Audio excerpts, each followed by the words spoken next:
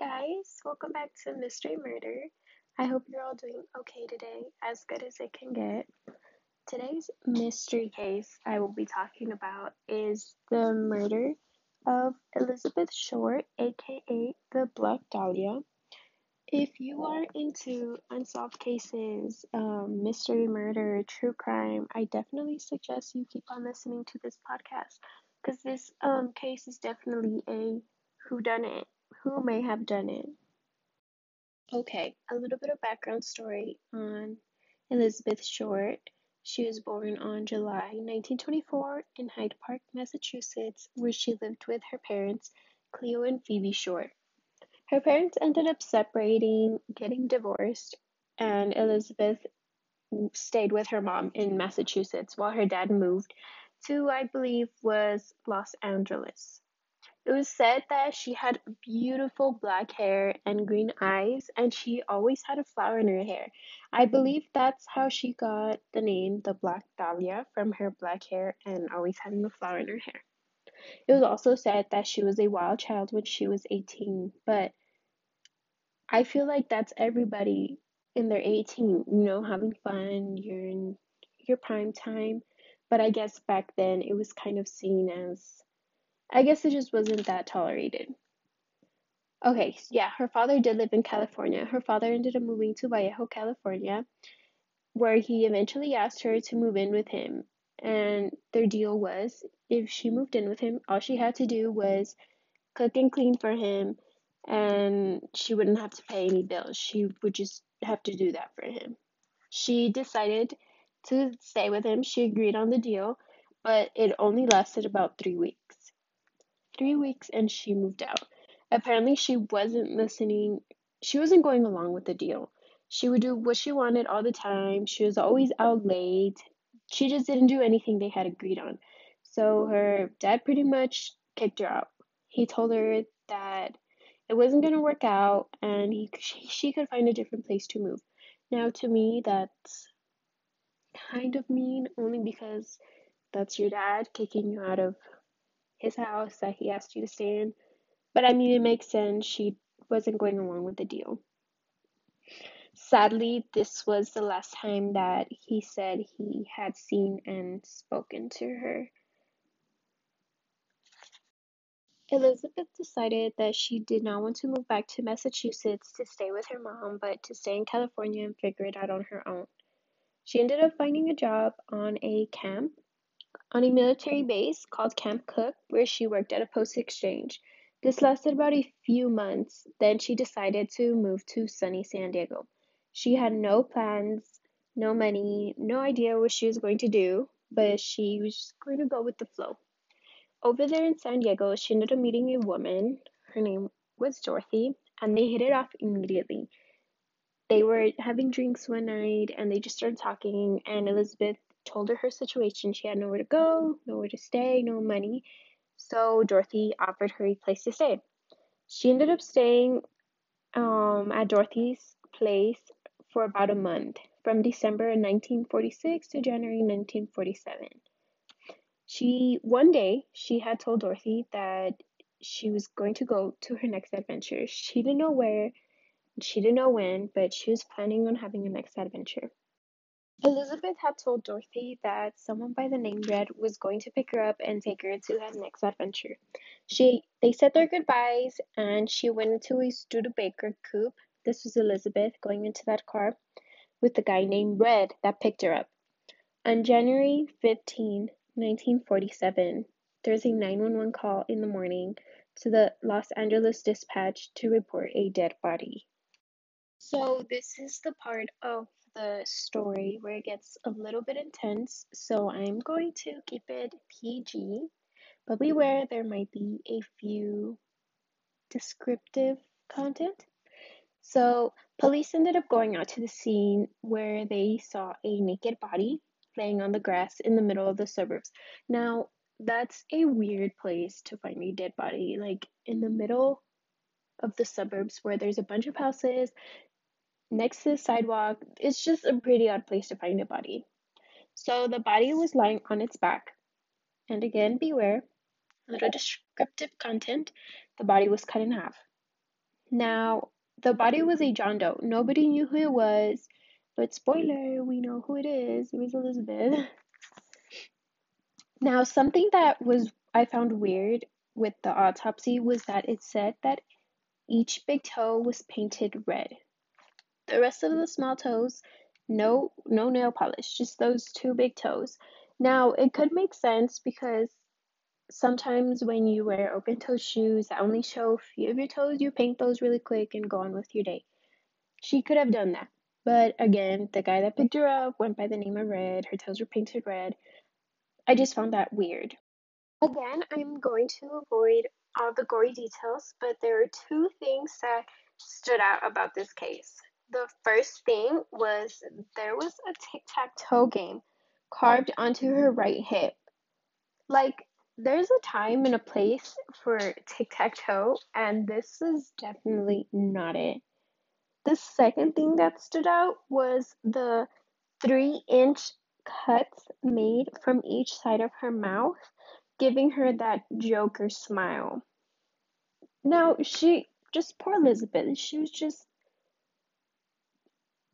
was done really wrong. It was also very clear that she was strangled because there was significant amount of signs of her being restrained. To add on to this, it was known that she had died laying face down, and this is because the lividity on her face.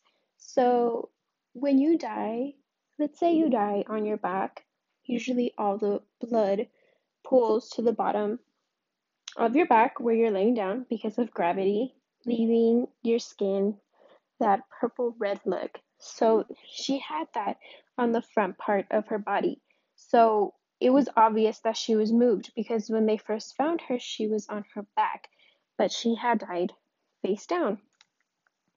After identifying Elizabeth, they went to her father's house to tell him that they found his daughter. Now, before I get into that, one thing that I forgot to add on was that there was no blood at the scene. No blood in her body, like she was drained of her blood, and no blood at the scene, which also makes it obvious that she had been moved. She had been murdered somewhere else and was placed in the suburbs. Now, back to them telling her dad, they gave him a call. They went to his house actually and told them that she was murdered. But when he answered the door, he was very wasted, very drunk, and angry. And he had told them that he didn't care that they found his body, her body, his daughter's body, and he didn't want to go down to the coroner's office to identify it. Now, I find this part of this case really sad because her own father didn't even bother going down to the coroner's office to identify that it was Dorothy, or didn't even care that they found his daughter murdered. His daughter. But they ended up contacting Elizabeth's mom, and she immediately flew down to LA to identify that it was her. Police also ended up contacting Dorothy, who was the last person who had seen them the night that Elizabeth died. She told them pretty much what happened. She got picked up by a guy that went by the name of Red in a Studebaker coupe. Police ended up searching all motels and they ended up finding one who had checked in on December 19th by the name of Robert Monley and also had a 1939 Studebaker coupe. Now, police were determined that this was the man who murdered Elizabeth. Dorothy even confirmed that it was the man who had picked up Elizabeth that night. But he ended up passing a polygraph test and they had nothing on him, so they had to let him go. They had no evidence to actually make an arrest. 1 month goes by and still nothing. This case was starting to become a cold case. A lot of people started learning about this case and it just became a mass social media thing. People also started confessing to the killing Elizabeth, but they had no evidence. Like, so many people had confessed to killing her, but had no proof to doing it. And in the first place, why would you confess to a murder? It's just weird. People were just confessing left and right to committing this crime. The police had so many suspects, but they didn't have enough evidence to get anyone convicted. It was just making this case very confusing for police. They did have one suspect, George Hotto, who was an infamous Hollywood actor who had a very, very shady past, which I will not be getting into.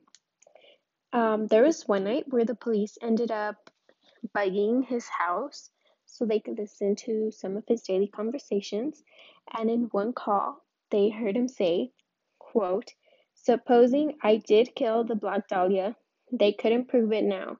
They can't talk to my secretary anymore because she's dead." Quote. Now that's super shady because she had just recently died of an overdose. That's a little suspicious.